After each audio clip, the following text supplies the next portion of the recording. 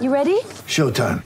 On May 3rd, summer starts with The Fall Guy. Let's do it later. Let's drink a spicy margarita. Make some bad decisions. Yes! Audiences are falling in love with the most entertaining film of the year. Fall Guy. Fall Guy? Fall guy. That's what the poster said. See Ryan Gosling and Emily Blunt in the movie critics say exists to make you happy. Trying to make it out? Nope. Because I don't either. It's not what I'm into right now. What are you into? Talking. Yeah. The Fall Guy. Only in theaters May 3rd. Rated PG-13.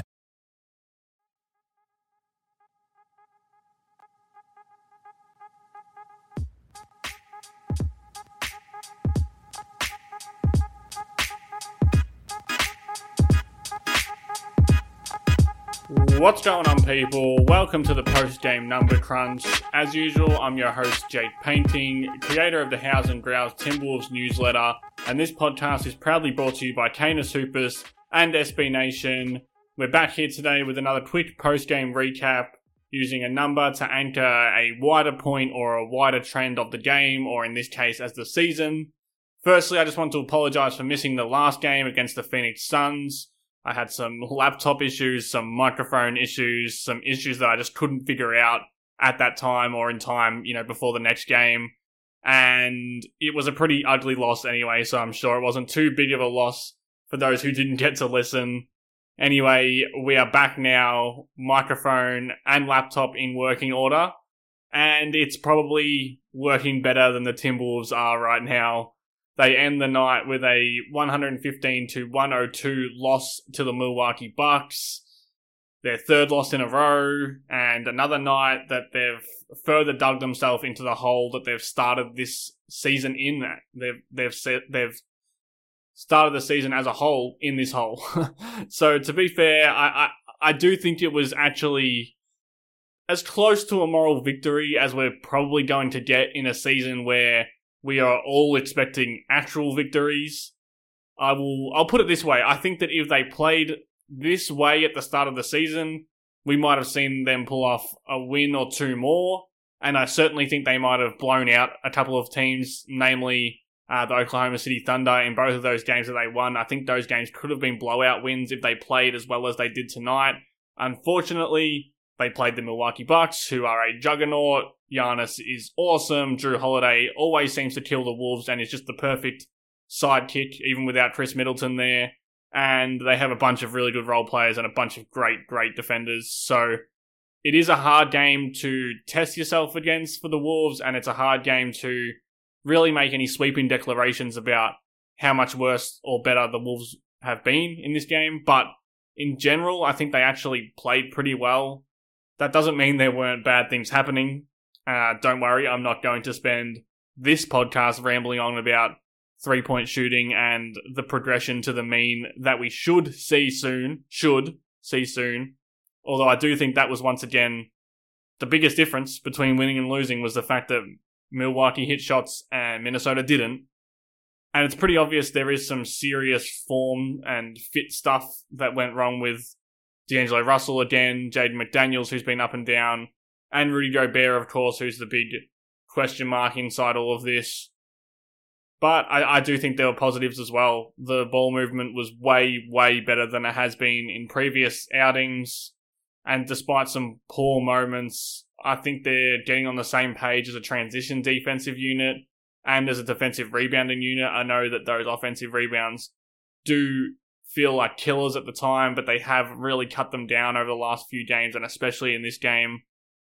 What's really important to remember is that the Bucks, again, are a really good team, and losing to them in the manner that Minnesota just did doesn't have to signify that the sky is falling, even if, admittedly, even to myself, who's trying to remain pretty positive about the outlook of this team, it really does feel that way sometimes. And the Wolves are 4-5. Things don't look like they should. That much is obvious.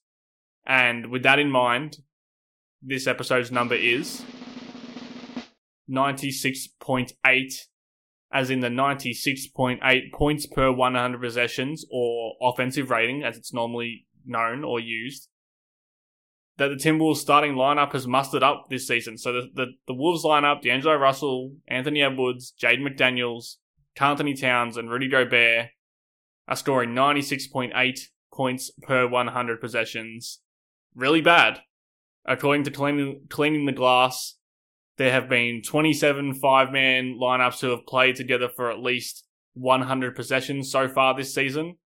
Only the starting lineups of the Charlotte Hornets and the Houston Rockets have a worse offensive rating than the 96.8 that Minnesota are posting right now. Among those 27 lineups, the Wolves starters ranked in the 19th percentile in effective field goal percentage, the very last percentile, like the 0th percentile, and that's not even a word, but the 0th percentile in turnover percentage, and the 4th percentile in free throw rate. That's just a lot of jargon to say that they've been crap. Crap in every department. Crap creating good looks, crap creating better looks from ball movement, and crap converting the looks that they do get.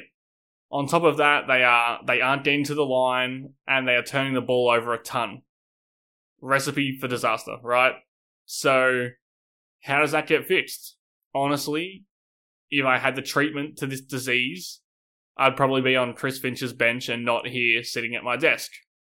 But there is clearly a big dilemma that Finch and the coaching staff need to face, and that is, do they stick with this and risk continuing to suck and continuing to lose games that they might otherwise win, or do they start tinkering and potentially derail any chemistry that this team could find in the future?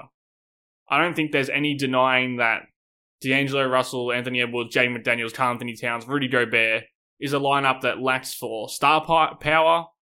It doesn't lack for offensive punch or defensive stoutness. What it does lack is synergy and togetherness. So do they throw away what could be so awesome on paper to start winning more games now, instead of potentially having this juggernaut team that has the best of both worlds defensively and offensively, if they just allow it to simmer a little more in the pan and gain a little bit more flavour? Now, I ask that with a truly open mind, because to me, maybe it's as simple as inserting a Taurean Prince or a Kyle Anderson into the starting five for someone like McDaniels, who's been very up and down, and Prince and Kyle Anderson are reliably sturdy presences and really good role players. Starting Jordan McLaughlin would probably work too. D'Lo's been awful. I've been on that for a while now, and so has everyone else. But that comes with a whole lot of political issues in terms of money and hierarchy. So I'm not sure that either of those are the options. I think that taking away from McDaniels' Get ready for the greatest roast of all time, the Roast of Tom Brady, a Netflix live event happening May 5th. Hosted by Kevin Hart, the 7-time world champion gets his cleats held to the fire by famous friends and frenemies on an unforgettable night where everything is fair game. Tune in on May 5th at 5 p.m. Pacific time for the Roast of Tom Brady, live only on Netflix.